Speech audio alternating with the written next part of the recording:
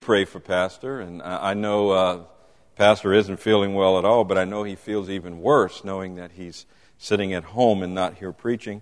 Nothing's harder on a preacher than not to preach.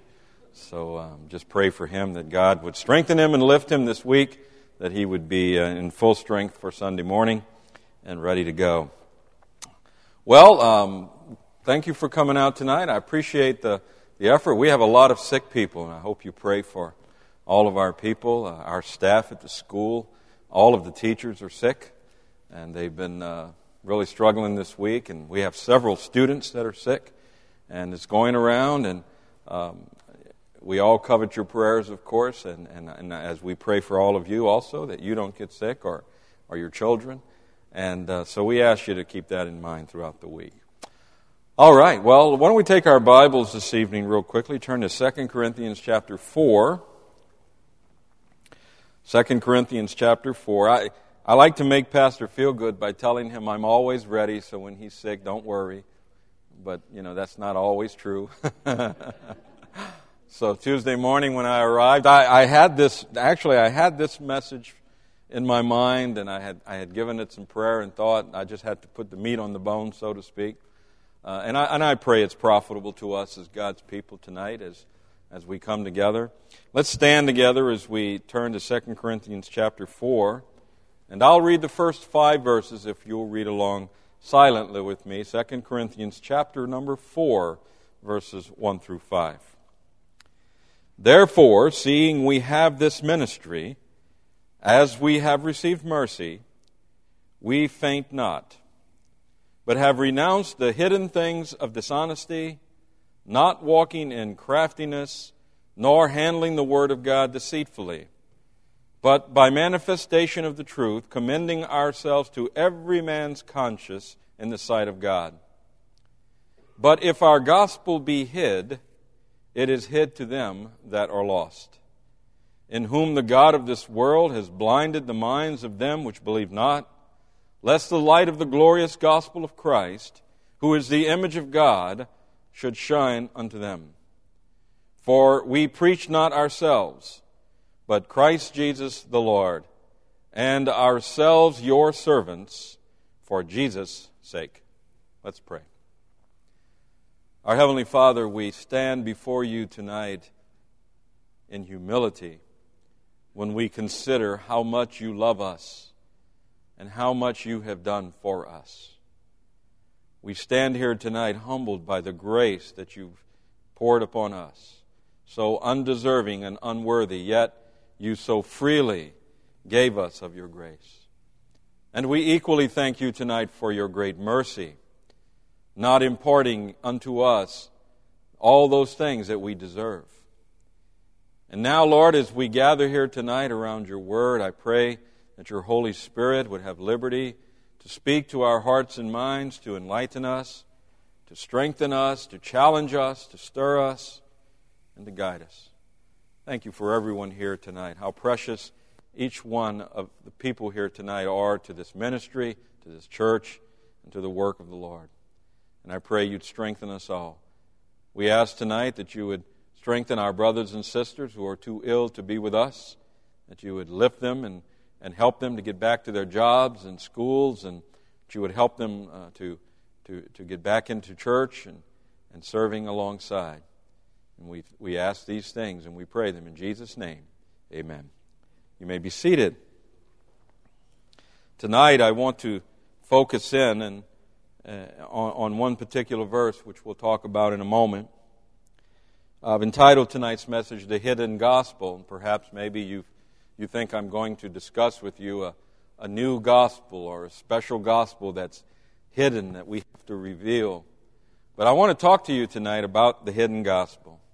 Tonight, as we sit in this place, thousands of lost souls are all about us in this community. They live in a dark world.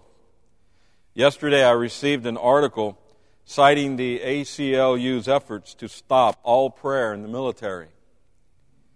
And further, they are attempting to ban cross markers upon the graves of soldiers buried in military cemeteries.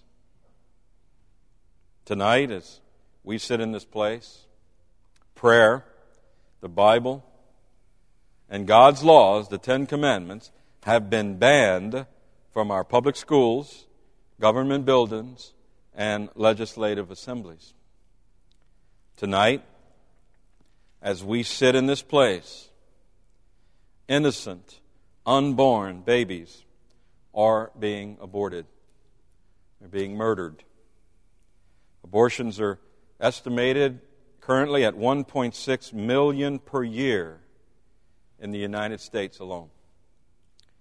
Some 49,551,703 abortions have been reported in the United States since 1973. And that's just the ones that are reported. There's probably at least that many that have been done in back alleys and dark rooms. This is 150 abortions per hour, 3 per minute, or one baby murdered every 24 seconds. In the time it will take me to preach this message tonight, 120 babies will die at the hands of their own mother and a doctor. This is a dark world. Tonight, as we sit in this place, corrupt men will teach lies and hypocrisy and heresy to unsuspecting souls, condemning them to a Christless existence. Tonight, as you sit in this pew, someone you know is lost.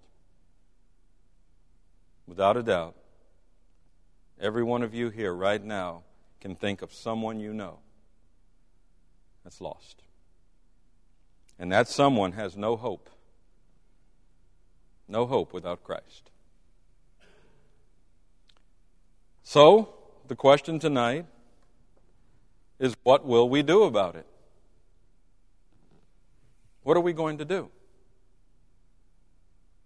And inevitably, the answer comes back, what can I do about it? I think we all have responded that way to that question. What can we do about all this corruption in the world? What can we do about all of this? What can you, as Joe Christian, sitting in your pew, what can you do about all of this? Well, the truth of the matter is that there is something we can do. And that something is we can do exactly what God has commanded us to do.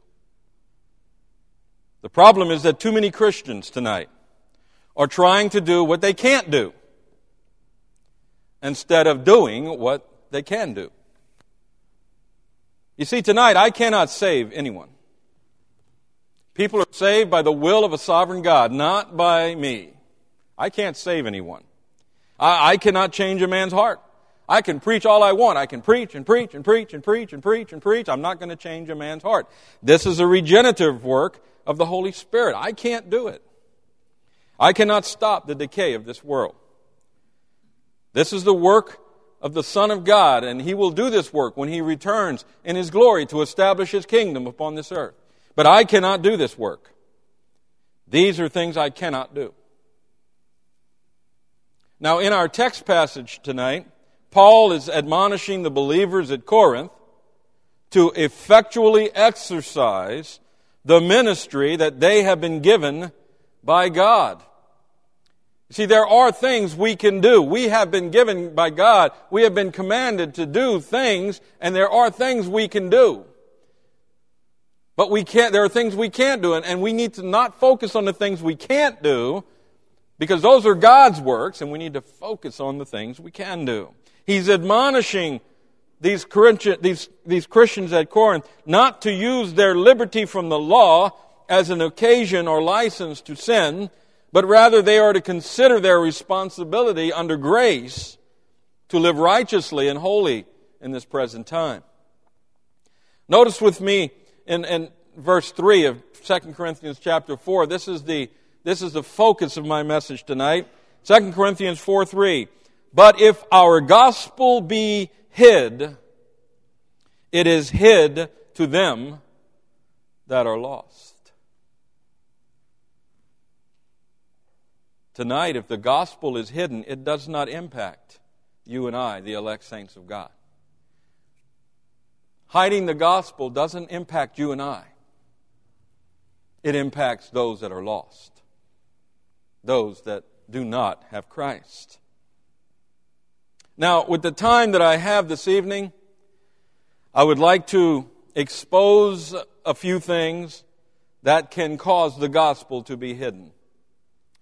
And please understand, as I go through these tonight, I'm not accusing any of us of anything in particular. I just want to remind us tonight that we have a ministry. A ministry has been given to us. The ministry of preaching the gospel of Christ has been entrusted to the church and to its individual members. That is our ministry. That is our labor. That is the thing that we can do to bring about change in our society and in our world. So, tonight, let us look at these things. The gospel is hid, number one, let me say, by our silence. By our silence. Remember earlier I said that I can do something about all of this around me. I said I can do what God has commanded me to do. What has God commanded us to do? These are familiar verses. Matthew chapter 28, verses 18 through 20. And Jesus came and spake unto them, saying, All power is given unto me in heaven and in earth.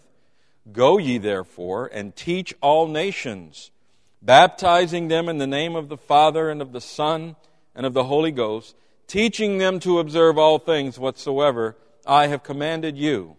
And lo, I am with you always, even unto the end of the world. Amen. Tonight, you and I have been commissioned. We've been commissioned, verse 19 tells us, to go. Now, this is a command. But more than just a command, this commission that we've received is our empowerment. When an officer in the military is commissioned, he's given papers of commission. He's given a certificate stating that he has been given a commission by the military. And what the military is saying is, we have empowered this man to act as an officer of the United States Armed Forces. And you and I, as Christians, we have been commissioned. And that means that God has empowered us. As you sit here tonight, Jesus said, all power is given unto me in heaven and in earth. And Jesus is giving you that power tonight to be a witness unto Him. He's given you the power to go forth and preach the gospel in His name tonight. But not only have we been commissioned to go, but we've been commanded to go. Now, the commission gives us the power, is our empowerment, and the command is our authority. Go ye, Jesus said. He's commanded you and I to go out into our community, to go into the highways and the hedges, to go into the uttermost corners of the earth. To do what? To preach the gospel, to teach all nations. To speak of the wonders and glory of God, and to speak of our Redeemer and Savior, Jesus Christ. We go forth, but not in our own power or might, but rather we go forth in the power and in the name of the Lord. In Luke chapter 9, in verses 1 and 2, we see the empowerment, and we see the Lord sending out His disciples, and we read there, then He called His 12 disciples together, and gave them power and authority over all devils and to cure diseases. And He sent them to preach the kingdom of God and to heal the sick. Tonight, as you and I sit here, we have also been given that power. We have been empowered, and we have been given the authority over the evil and the wickedness in this world. You know, Christians are living defeated lives today. Have you noticed that? Christians have forgotten or have failed to learn about the Lord. I had a Christian, someone who claims to be a Christian, sitting in my office last week. And they were sharing with me all the things that are going on in their life and how much trouble they're having.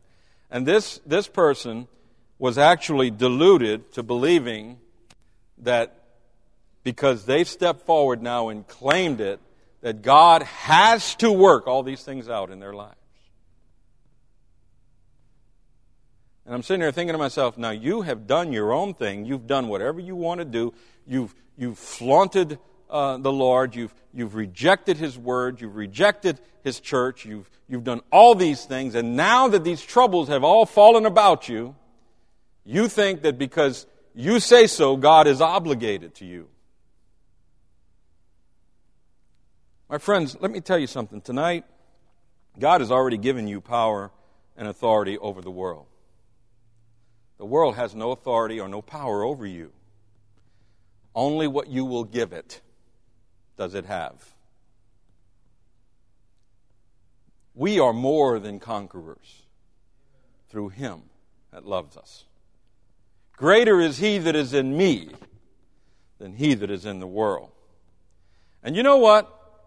All the governments, everything in the world can do what it wants to do. None of it can affect me in any way that my Heavenly Father does not allow.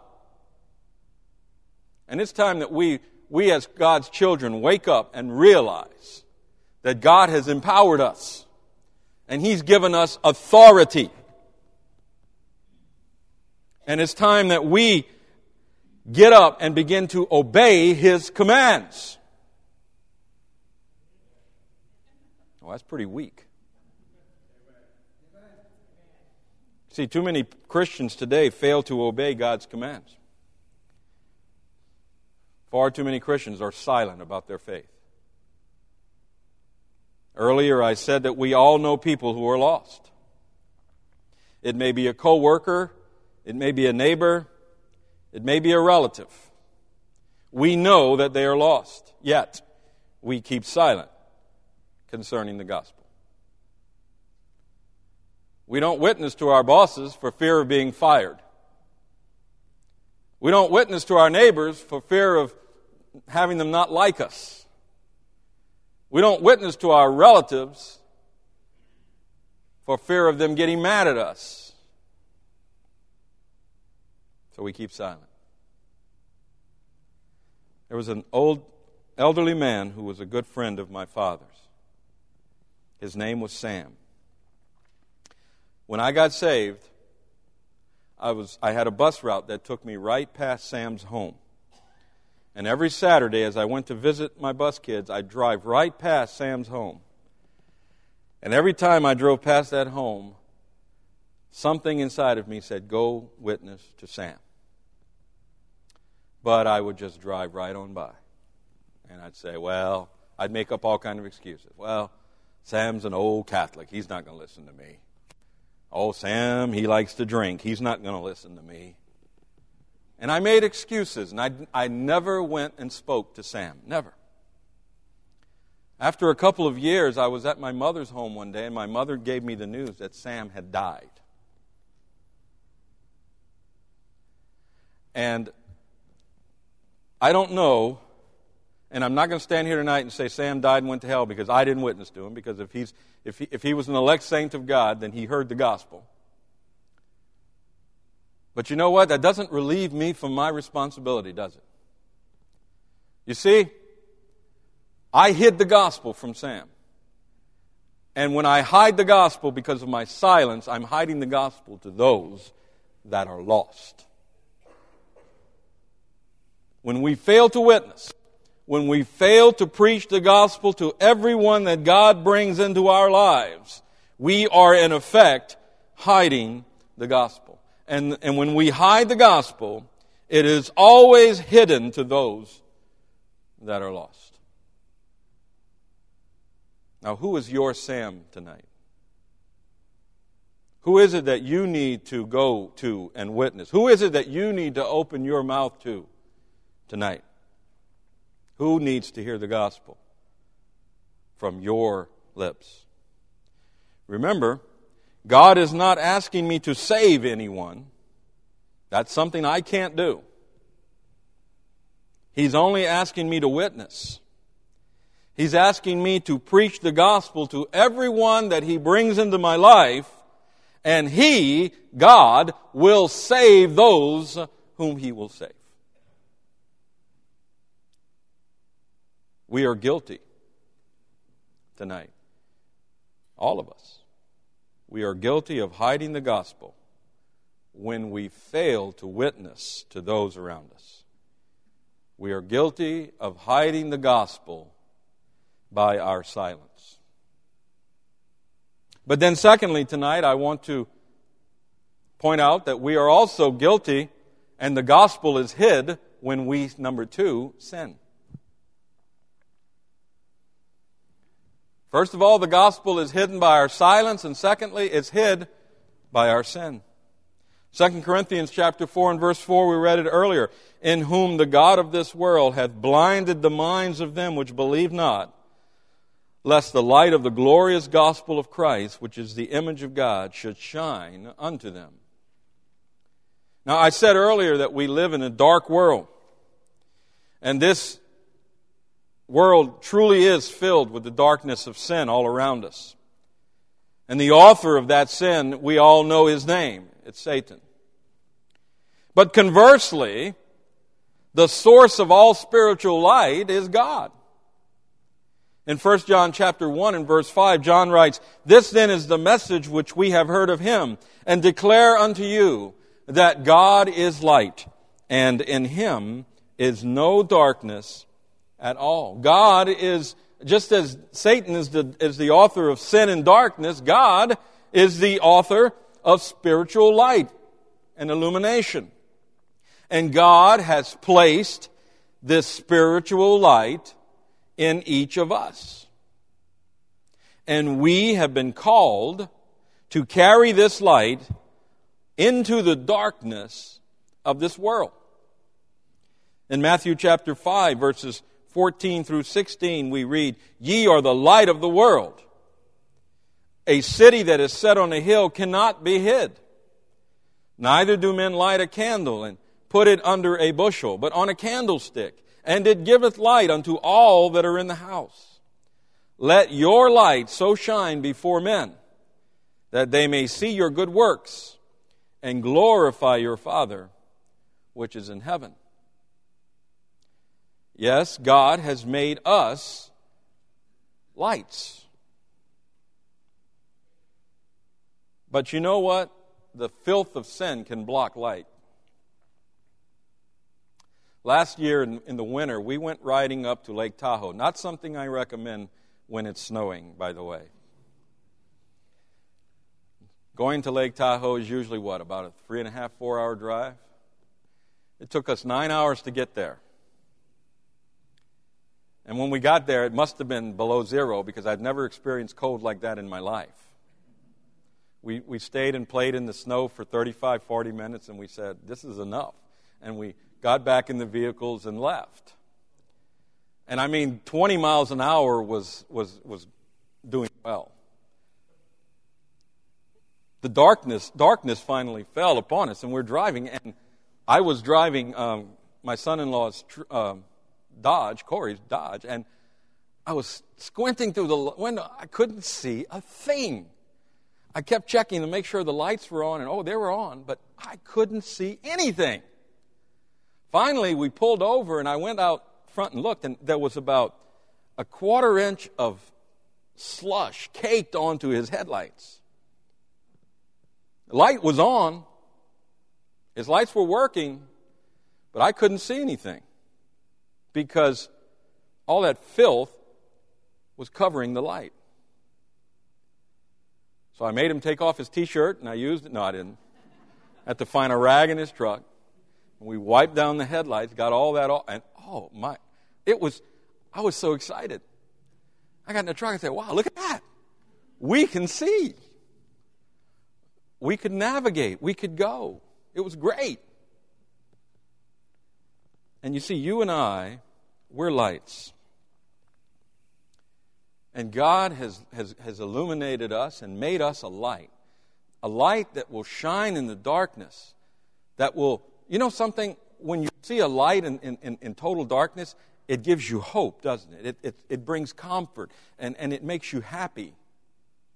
And God has made you and I lights, not because we're great people, but because we have a purpose. Our purpose is to let our light, the light of Christ, shine unto a dark world, that world may see that light and may desire to come to that light.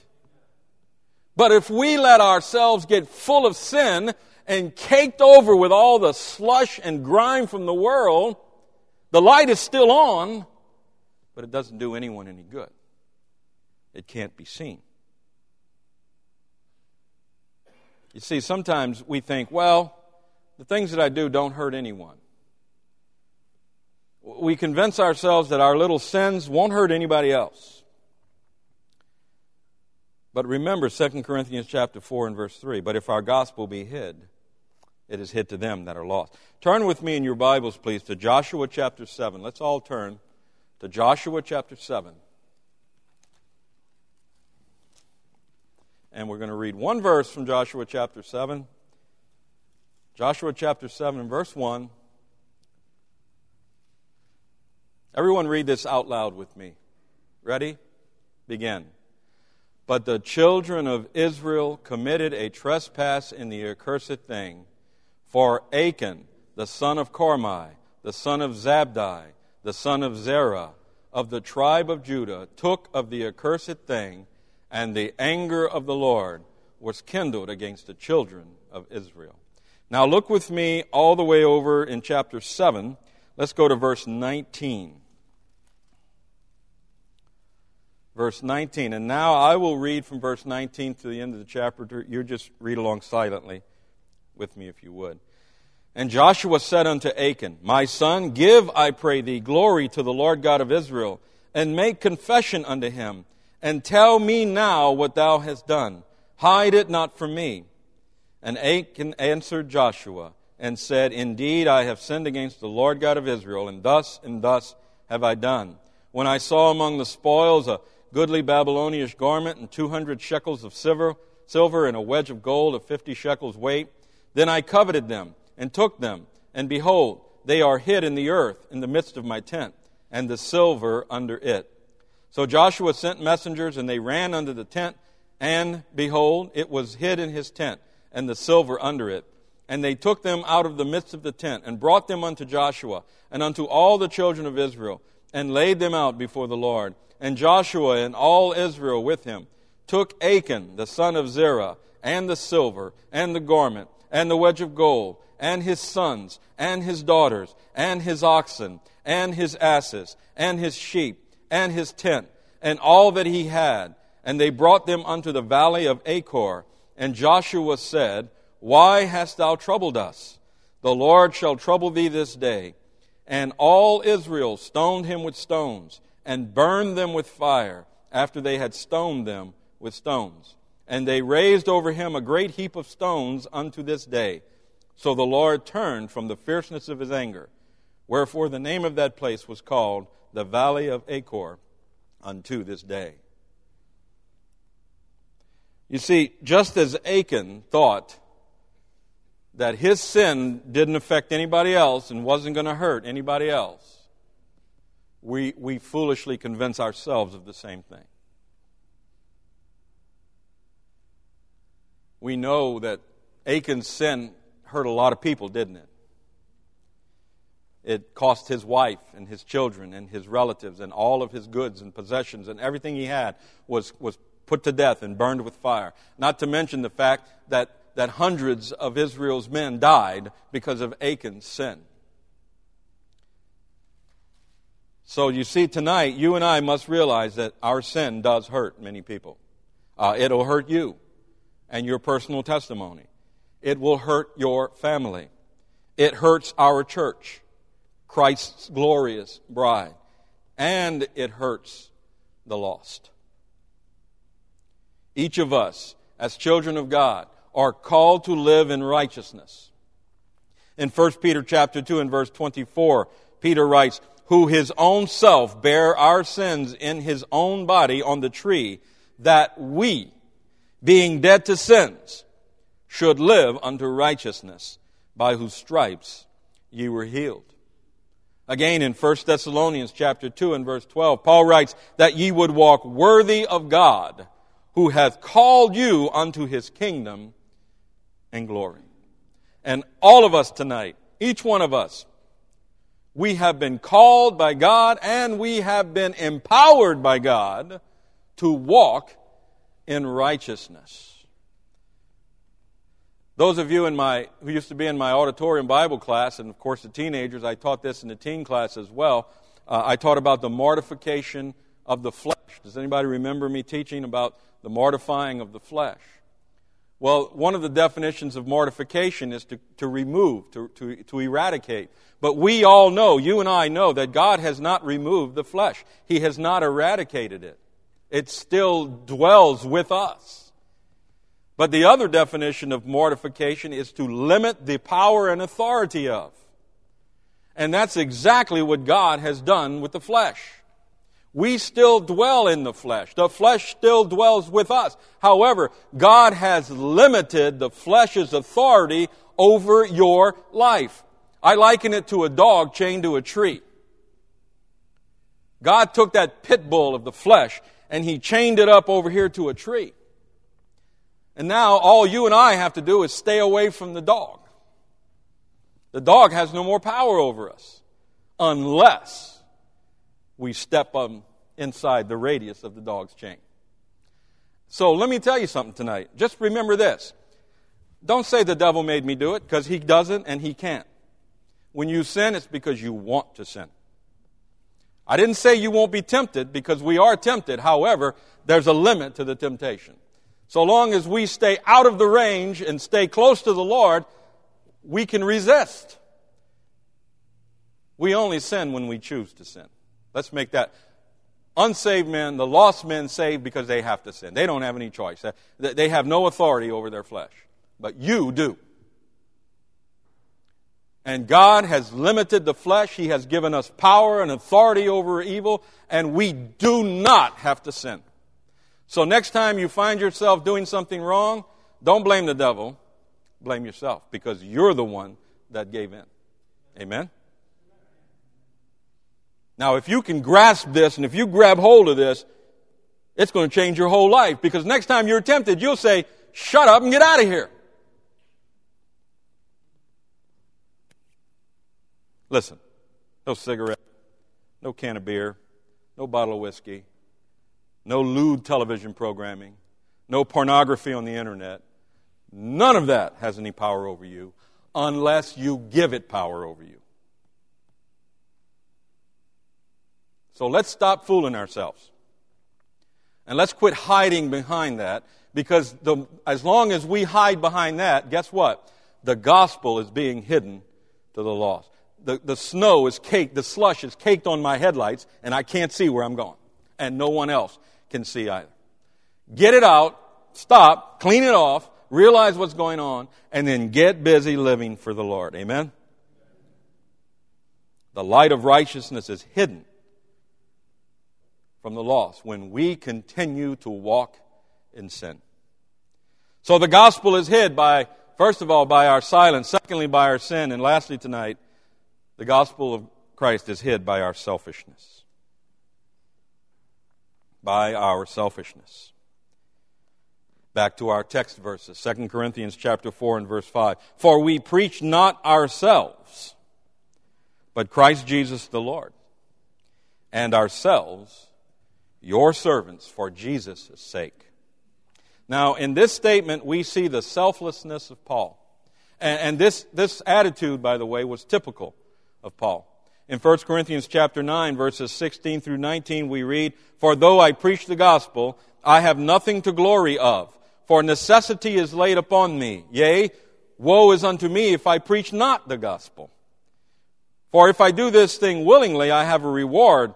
But if against my will, A dispensation of the gospel is committed unto me. What is my reward then? Verily, that when I preach the gospel, I may make the gospel of Christ without charge, that I abuse not my power in the gospel. For though I be free from all men, yet have I made myself servant unto all, that I might gain the more. Paul says, I'm free. I owe no man anything but to love him. But yet I have made myself servant to all. I have made myself a slave to the gospel of Christ. Why? That I might gain some souls for Christ. Now, I firmly believe that Paul loved what he did. It's hard to believe, but how you could love what Paul went through, but I believe he did.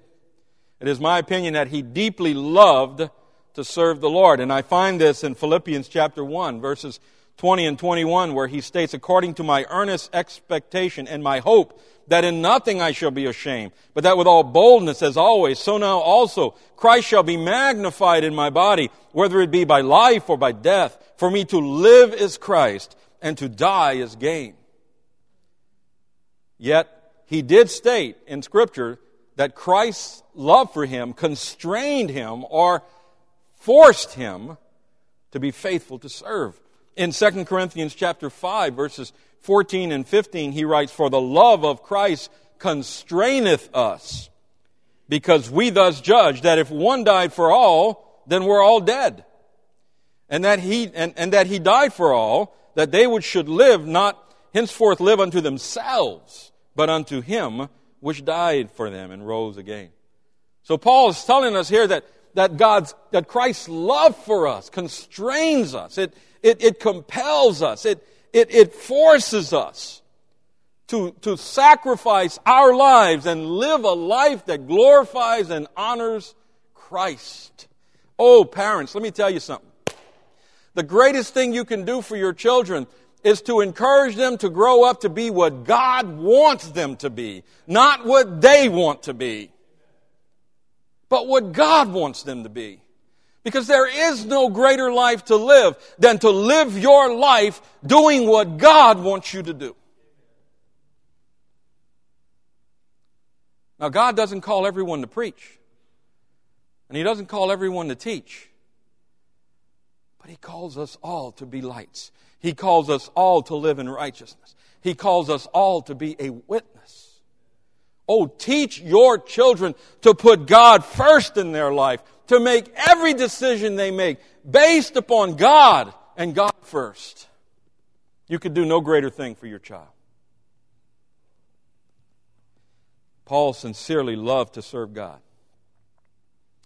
It was God's undeniable love for Paul, however, that constrained him, that kept him faithful. It was this love of Christ that inspired Paul to deny his flesh and to submit himself, a living sacrifice unto God. And this is evident in two scriptures penned by Paul. First, in Romans chapter 12 and verse 1, where Paul writes, I beseech you therefore, brethren, by the mercies of God, that ye present your bodies a living sacrifice, holy, acceptable unto God, which is your reasonable service.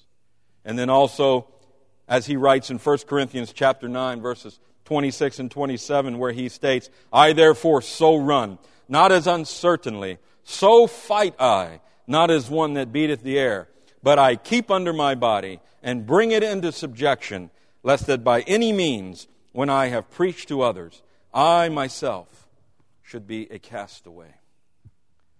And to accomplish this, our life will require us to deny self. We have become so wrapped up in the rat race of this world. We have become so wrapped up that we have forgotten what Paul said, for me to live is Christ, and to die is gain. How about that?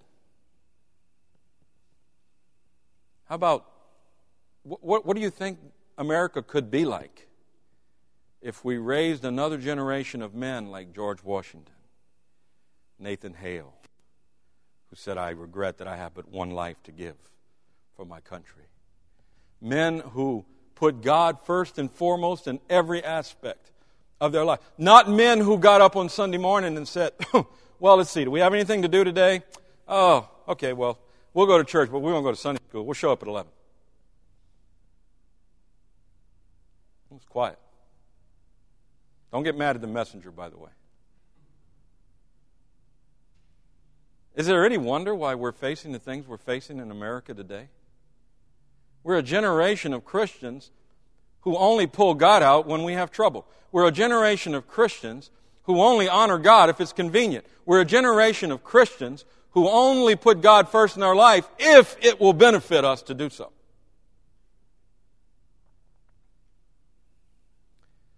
We're a derailed generation. That's what we are. And the sooner we all admit that, the sooner we can start trying to raise a generation of young people that will love and honor the Lord. And I didn't have any of that in my notes, I'm sorry. When we cater to our flesh, when we live to satisfy our own desires, we will fail in our duty to show the gospel of Christ by our selfless love for others. Turn with me quickly and we'll be done to Matthew chapter 25. So I'll turn to Matthew chapter 25.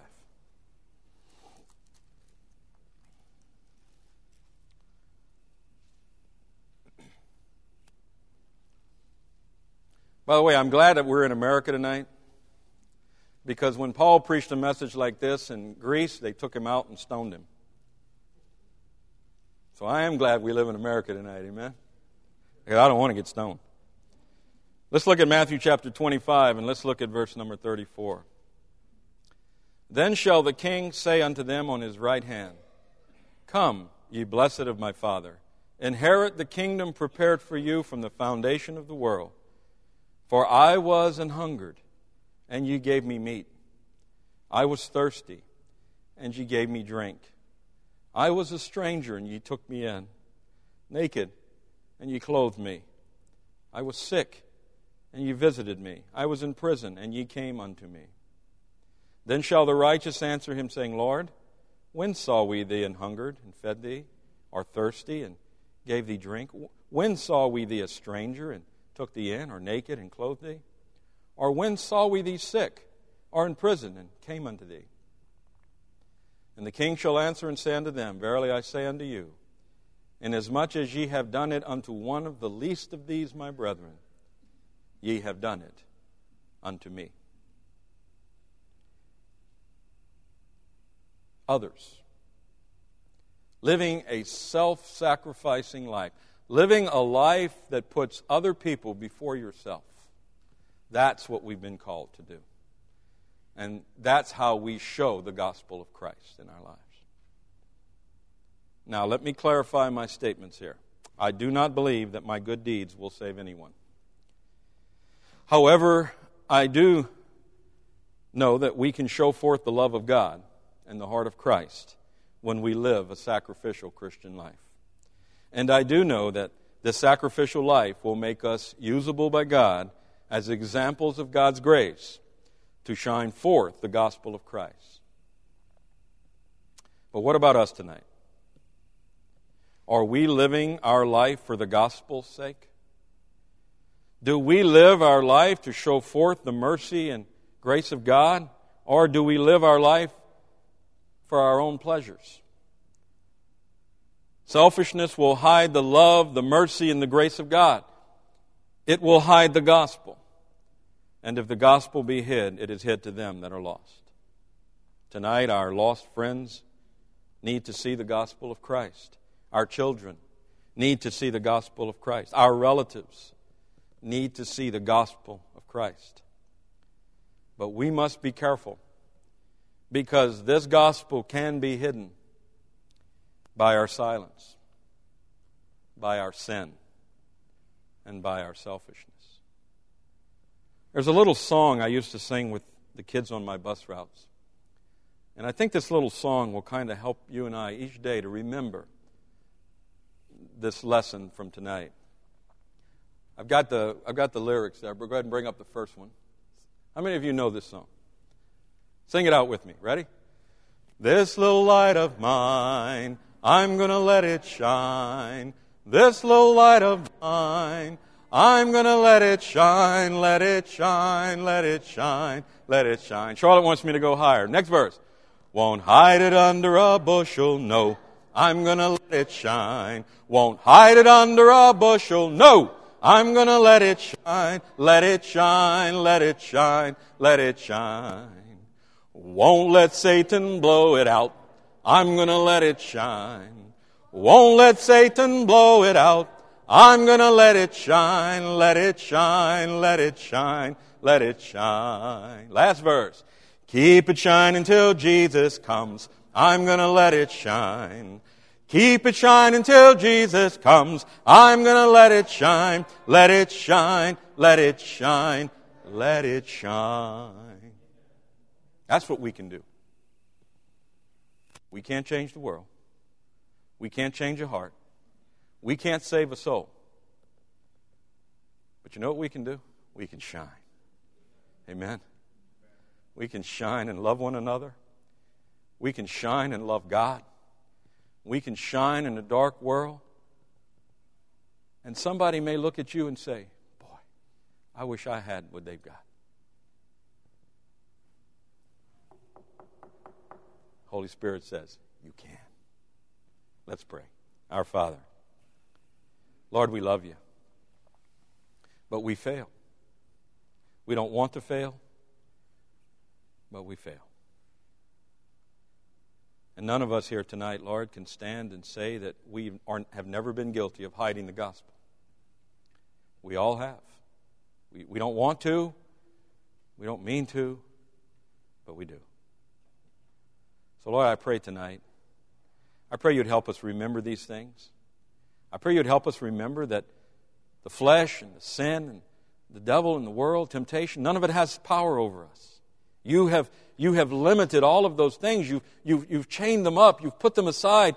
And you've made it possible for us through Jesus Christ, through the Holy Spirit, to walk in righteousness. Help us to do so. Help us to keep our lights clean and pure that they may shine in this dark world. And Lord, through all of this, you will be glorified and Jesus will be magnified. Souls will be saved. Your church will grow. And it'll all be because of you, by your power and by your sovereign grace. So we just ask, Lord, that you would clean off our wicks, light our candles, and help us shine. Let it shine, let it shine, let it shine. Thank you, Father, for your grace and mercy. Bless us all tonight as we leave this place. In Jesus' name we pray. Amen.